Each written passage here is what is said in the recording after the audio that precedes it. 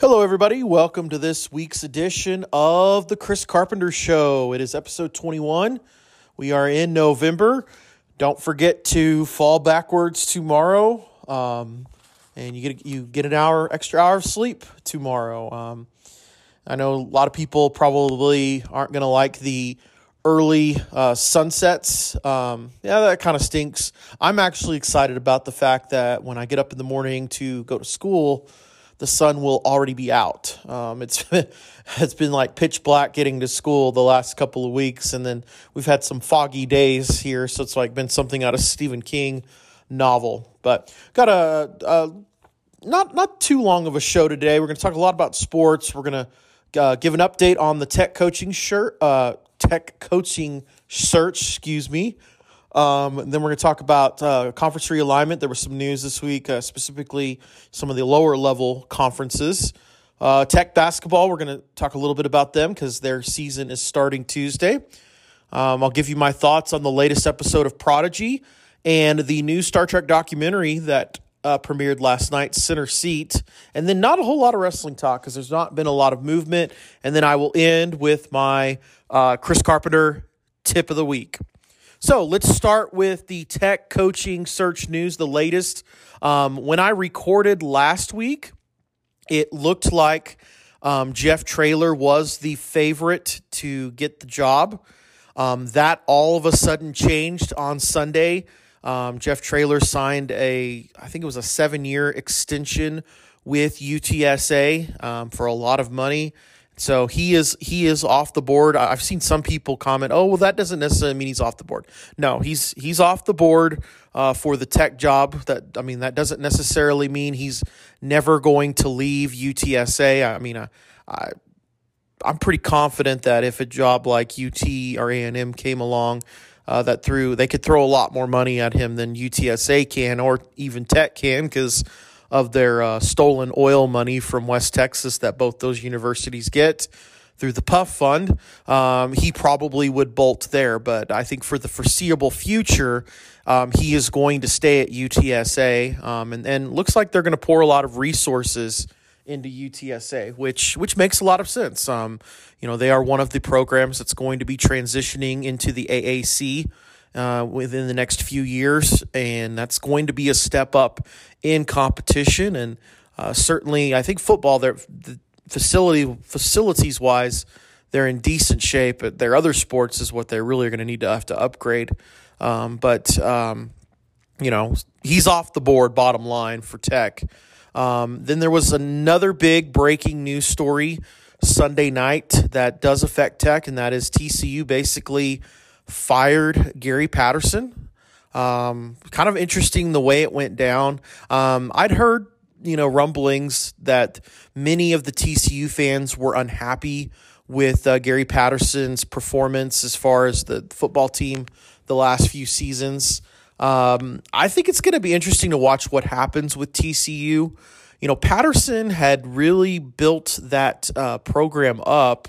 I remember TCU football before Patterson. They had Francione, and Francione got the ball rolling for TCU to be good again in football. But, before that, they were usually a cellar dweller, first in the Southwest Conference, and then when they came over to the WAC, they were a cellar dweller. And, Patterson, there are things I don't care about with him. I think, he told a bunch of lies about Tech fans for one thing, and he seemed to just gripe and complain too much. But, he built that TCU program, and, really, quite frankly, based on the fan support or lack thereof fan support at TCU, they probably didn't deserve him anymore, based on that. But it affects Tech because most experts believe that Tech and TCU are going to be, they're recruiting from the same pool of players, and they're potentially recruiting from the same pool of potential head coaching candidates. And the big name that's being mentioned for the TCU job is Sonny Dykes, who certainly is in the mix for the Texas Tech job, has history at Tech, and everything. that sounds like that's who their number one target is. And based on the actions of Sonny Dykes the last couple weeks, I think it's highly probable he is leaving SMU. From my understanding, SMU has put a huge contract extension offer on the table for Sonny to sign, in addition to a promise to upgrade football facilities, specifically build a multi-million-dollar practice facility for football. And Sonny has yet to sign that. And so I think it's pretty strong indication he's leaving. Now it's a matter of where he's going. And most experts are saying he's probably going to go to TCU. I'm disappointed if that does happen because I really don't want to have to play him every season. I'm also disappointed for SMU. It's very much similar to what we as Tech fans experienced back in April with the country club Judas Beard leaving for a rival, UT.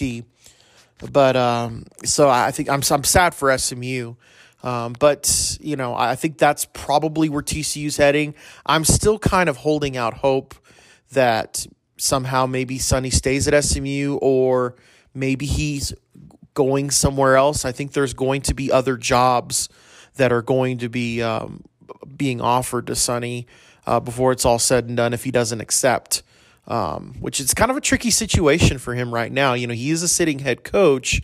We're barely into November, and, he's got some offers on the table, and I think it is affecting the play of SMU. I mean, they're getting blown out today by Memphis, So, but I think he probably, if I had to bet, it looks like he probably will take the TCU job.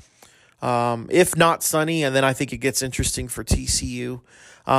Let's get back a little bit to Tech. So Tech is finishing up week 2 of this football coaching search, and a lot of people believe that they are near done and they are ready to make a hire, and we may be getting an announcement maybe Monday or Tuesday. We'll see what happens. Everything is now kind of trending towards Joey McGuire. A lot of the fan base is wanting him. Joey McGuire, he's an assistant at Baylor, longtime high school football coach at Cedar Hill, well-known, strong Texas recruiter. So it seems to be trending Joey McGuire. And if it's not Joey McGuire, then it kind of is going to get, I think, even more wild who it could potentially be. I'll get back to Joey McGuire and kind of my thoughts on him in a minute. But I do want to address something. And again, it irritates the heck out of me. And it comes up because we're in a coaching search. And a lot of local radio personalities taking shots at Mike Leach this week and at what he did at Texas Tech when he was here. Because there are rumors, again, that Leach has been contacted, potentially could have even interviewed. I don't know. And there's a big chunk of the fan base that would love for Leach to come back. Here's my thoughts on that part of it. If he comes back, I'm going to be excited. I also am a realist that even if he does come back, I don't know if it's going to be as good as when he was first here. However, I'm willing to take that shot with him again because we've been awful for 12 years since crooked Kent Hance and dopey Gerald Myers ran him off. So I'm willing to take that chance, but I'm also realistically looking at historically when a coach comes back, and there is an exception. There's a couple exceptions. Bill Snyder is a big exception, but historically when a coach comes back to a program, it is not as good as it was the first time. Having said that, I mean, if Leach wants to come back and the money works, he comes back, and even if he fails, we finally hopefully heal this chasm of, that's with the fan base and also the belief of, what we railroaded Leach. And, I think there needs to be some sort of reconciliation with Leach. It's ridiculous to me that the Texas Tech football program, media in Lubbock basically pretends that those 10 years don't exist because of what happened to Leach, because they want to stay on the good side of crooked Ken Hance. And for some reason, dopey Gerald Myers, who, was an awful athletic director, by the way, but that's a whole other story. So I would like to see a reconciliation take place. I don't see it happening. I think there's just still too much bad blood in the air, and Leach has got a good thing going at Mississippi State. I realistically don't see it happening. Leach coming back now. If it happens, am I excited? Yeah, absolutely. But I just realistically don't see it happening. But I do want to say a couple things to these people that take shots at Leach and want to take shots at what he did here for 10 years. And I'm going to address the common stuff I hear about Leach. First thing I always hear is, well, he was always looking to leave. 99% of the coaches in athletics are always looking to leave. Here's how you keep a coach. You pay them fairly, you pay their assistants fairly, and you treat them well. And for a lot of the time he was here, Leach was not treated well.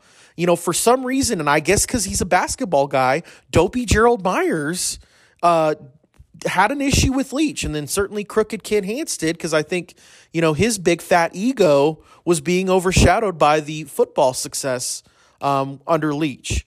So, if a coach is looking to leave, that's just part of the game. And here's the good thing. When you have a coach that's getting contacted and offers from other football programs, that means your football program is relevant. We haven't had to worry about that in the last 12 years because Tech football's been a joke. It's been a laughingstock. It's been passed by Baylor.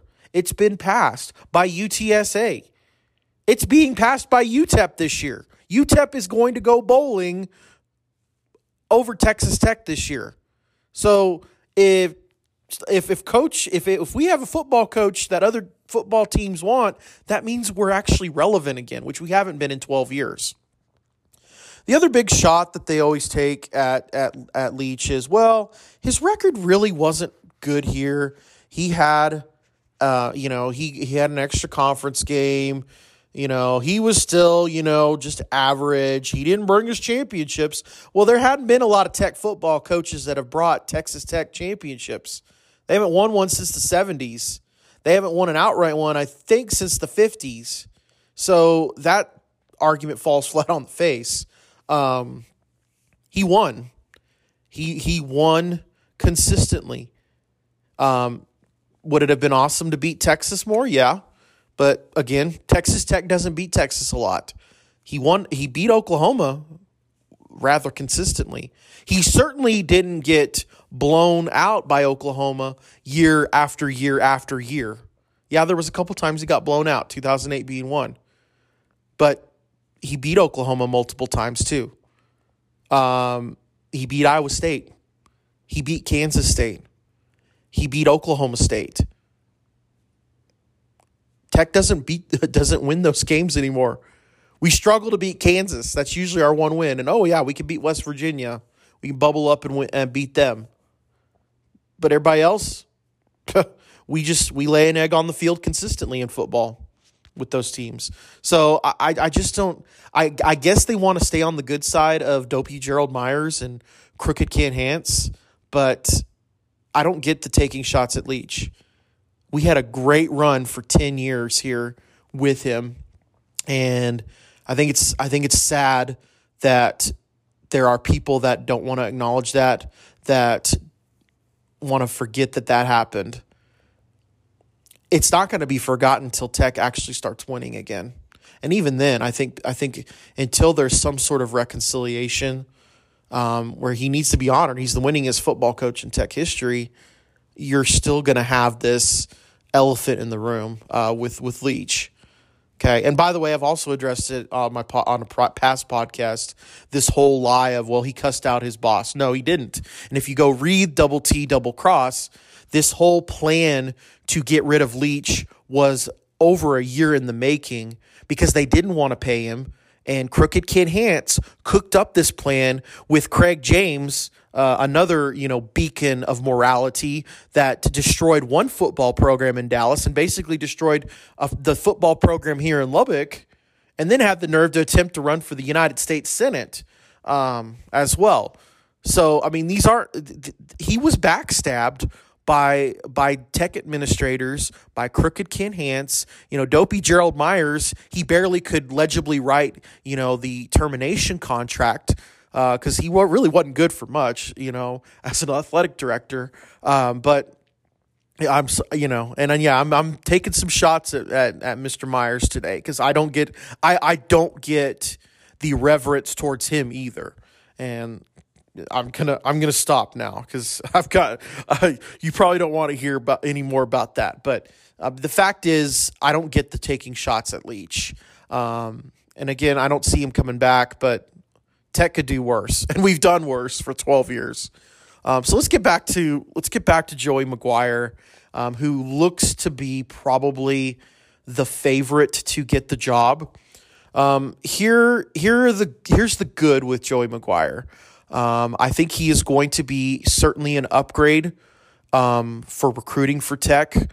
Tech has done a very poor job of recruiting overall, and certainly recruiting Texas. And Joey McGuire, I think, is going to fix some of that problem. He's well respected by your high school coaches in Texas.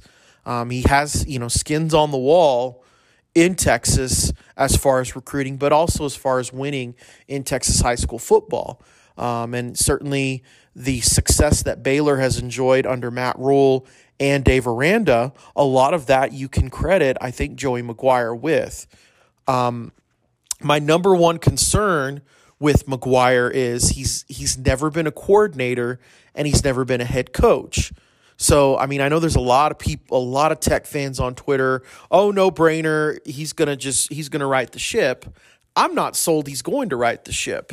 This could be another flame out disaster like Wells and Cliff very easily. But if they end up hiring him, yeah, let's give him a chance and see what happens. I think the key with McGuire is going to be who are his coordinators going to be.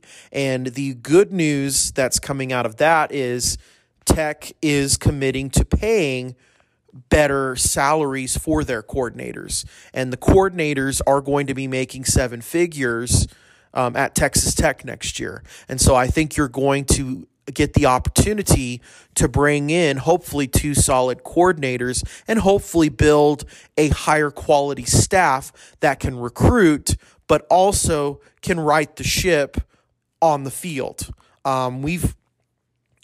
This goes all the way back, even it goes all the way back to Tuberville.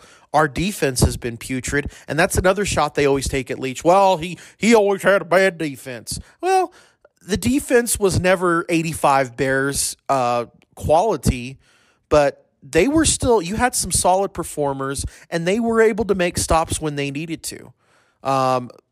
Does anybody have faith in the Texas Tech defense to make a stop? And when you get to 3rd and 34? I don't even have faith when they get to 3rd and 34 because they can't even stop the offense then because there'll be some stupid penalty that they'll commit. So that's another shot at Leach that is unwarranted, by the way, I think. But, I think the key with McGuire is going to be who is going to be the coordinators. Do you retain Sonny Cumbie? I'm kind of 50-50 on that right now. Please don't retain Patterson, which I don't think they will. Go out and get a quality defensive coordinator. And then go out and hire a quality staff. So we'll just have to kind of wait and see how it shakes out. Hopefully we have a decision soon. I think if it's not McGuire, then it starts to get wild and crazy. I mean, supposedly Hugh Freeze has even contacted Tech. Who knows? We'll see what happens. But supposedly maybe Monday we may have some resolution with the football search. So we'll talk a little bit about conference realignment on the lower level end of things. Conference USA announced some additions to the conference, which certainly was needed when 9 members are bolting, and they still may not be done with people bolting. But Friday, New Mexico State, Jacksonville State, Sam Houston State, and Liberty have all announced that they are coming to Conference USA. It is what it is. It's going to be a funky conference. You're in a holding pattern because, again, realignment is not finished. I certainly don't think the SEC is done. I think within 5 years, the Pac-12 will fall apart, and so you're going to have some more realignment happening within 5 years. It keeps Conference USA alive, which is important if you're a program like UTEP. I like to listen sometimes to the sports talk in El Paso. And there were callers this week saying, well, why don't they just go independent, go back to the WAC? Independence is not a good option in football when you're not a national brand. It works for Notre Dame because they had the shrewdness back in the 90s to negotiate with NBC to show their games on national television, and they're making millions being an independent. You don't have that luxury if you're a New Mexico State or a UTEP. Okay, I mean we're lucky to even have them on ESPN Plus, which you wouldn't have had it 10 years ago because the streaming wasn't there 10 years ago like it is now.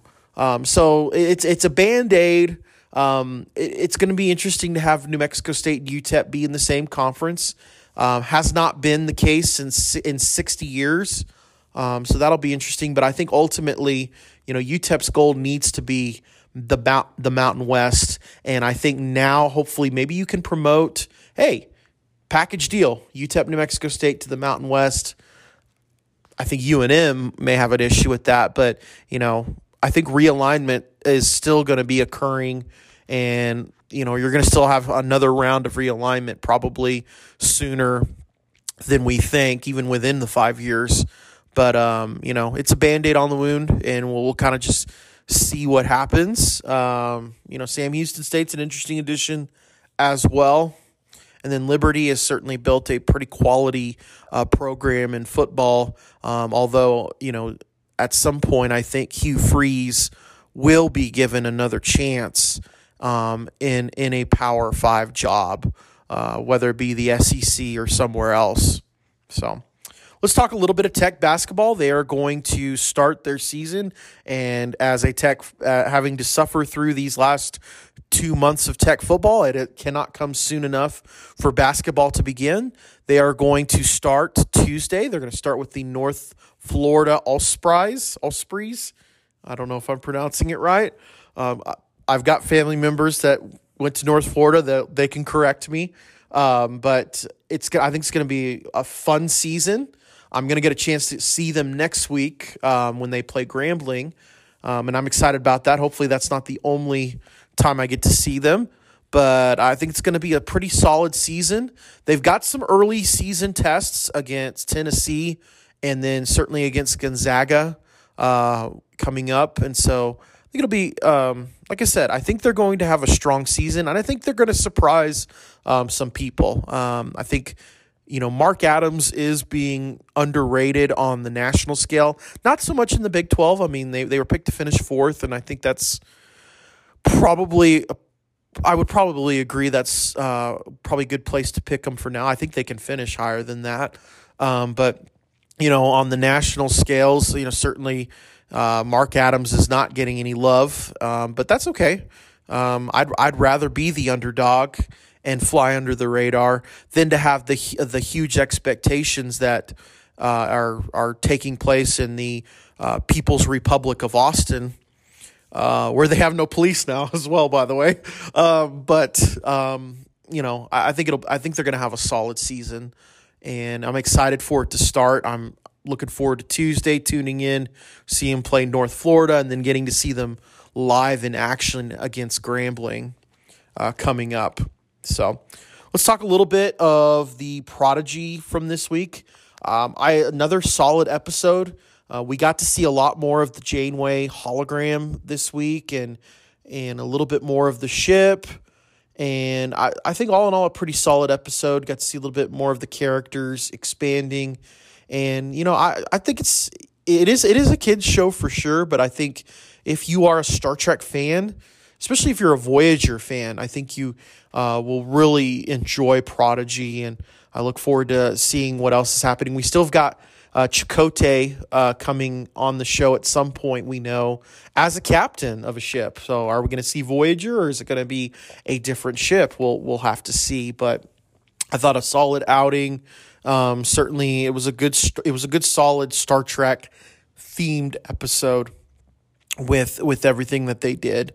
And then yesterday was the premiere of the Center Seat documentary that the History Channel is doing for the 55th anniversary of Star Trek. And the first episode, pretty good. It was very much centered on Lucille Ball and her role in not only getting Star Trek off the ground, but also saving it a couple of times. There wasn't a lot of new territory in this first episode if you're a longtime Star Trek fan. But it was I thought it was put together pretty well overall. Next episode should be a little bit interesting. It's going to delve into the animated series from the 70s.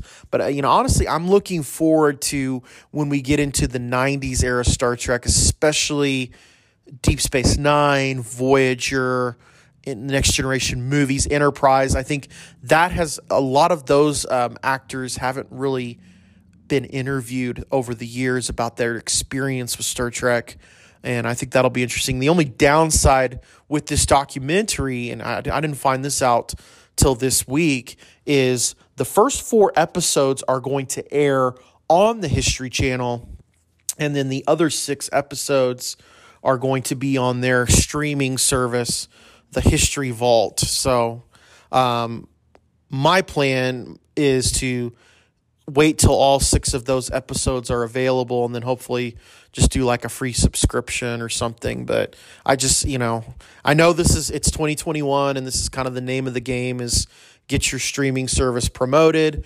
But, I hate that I would have to pay for another streaming service for just one show. So, but, I'll give you my review when I watch the next one next week. But overall, if you're a Star Trek fan, you want to learn more about the history of the franchise, and I even think if you're not a Star Trek fan, it's a really interesting. The first episode was delved a lot deeper into Lucille Ball and her career as well, and everything. I think it'd be a good show for people to get into and watch.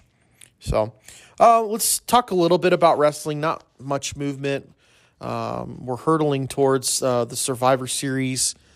I have no idea what the card is for Survivor Series. Have they even announced any matches yet for the Survivor Series? I'm not sure. But and I'll be honest with you, I've not watched a lot of Raw or SmackDown probably the last 3-4 weeks. Variety of reasons. I've been doing other things.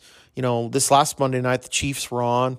And which, by the way, talk about depressing. They had to struggle to beat the Giants, and I think they're still going to lose to the Packers tomorrow, even though Aaron Rodgers is out with the COVID stuff.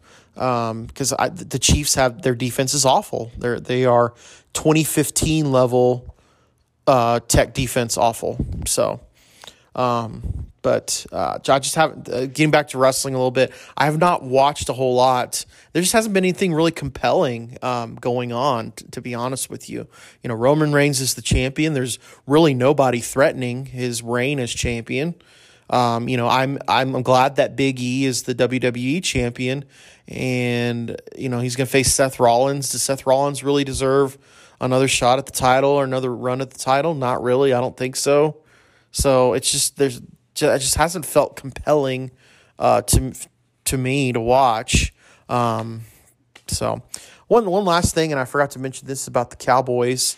The Cowboys are wearing red, white, and blue stripes on their helmets tomorrow. That's going to be fun to see on TV.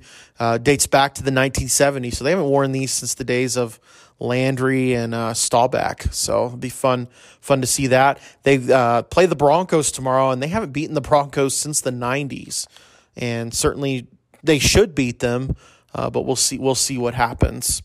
So we're going to take a break right now, and then we are going to come back, and I will give you the Chris Carpenter tip of the week. And welcome back to the Chris Carpenter Show. It's now time for the Chris Carpenter tip of the week. And this week's tip is going to be talking about Veterans Day.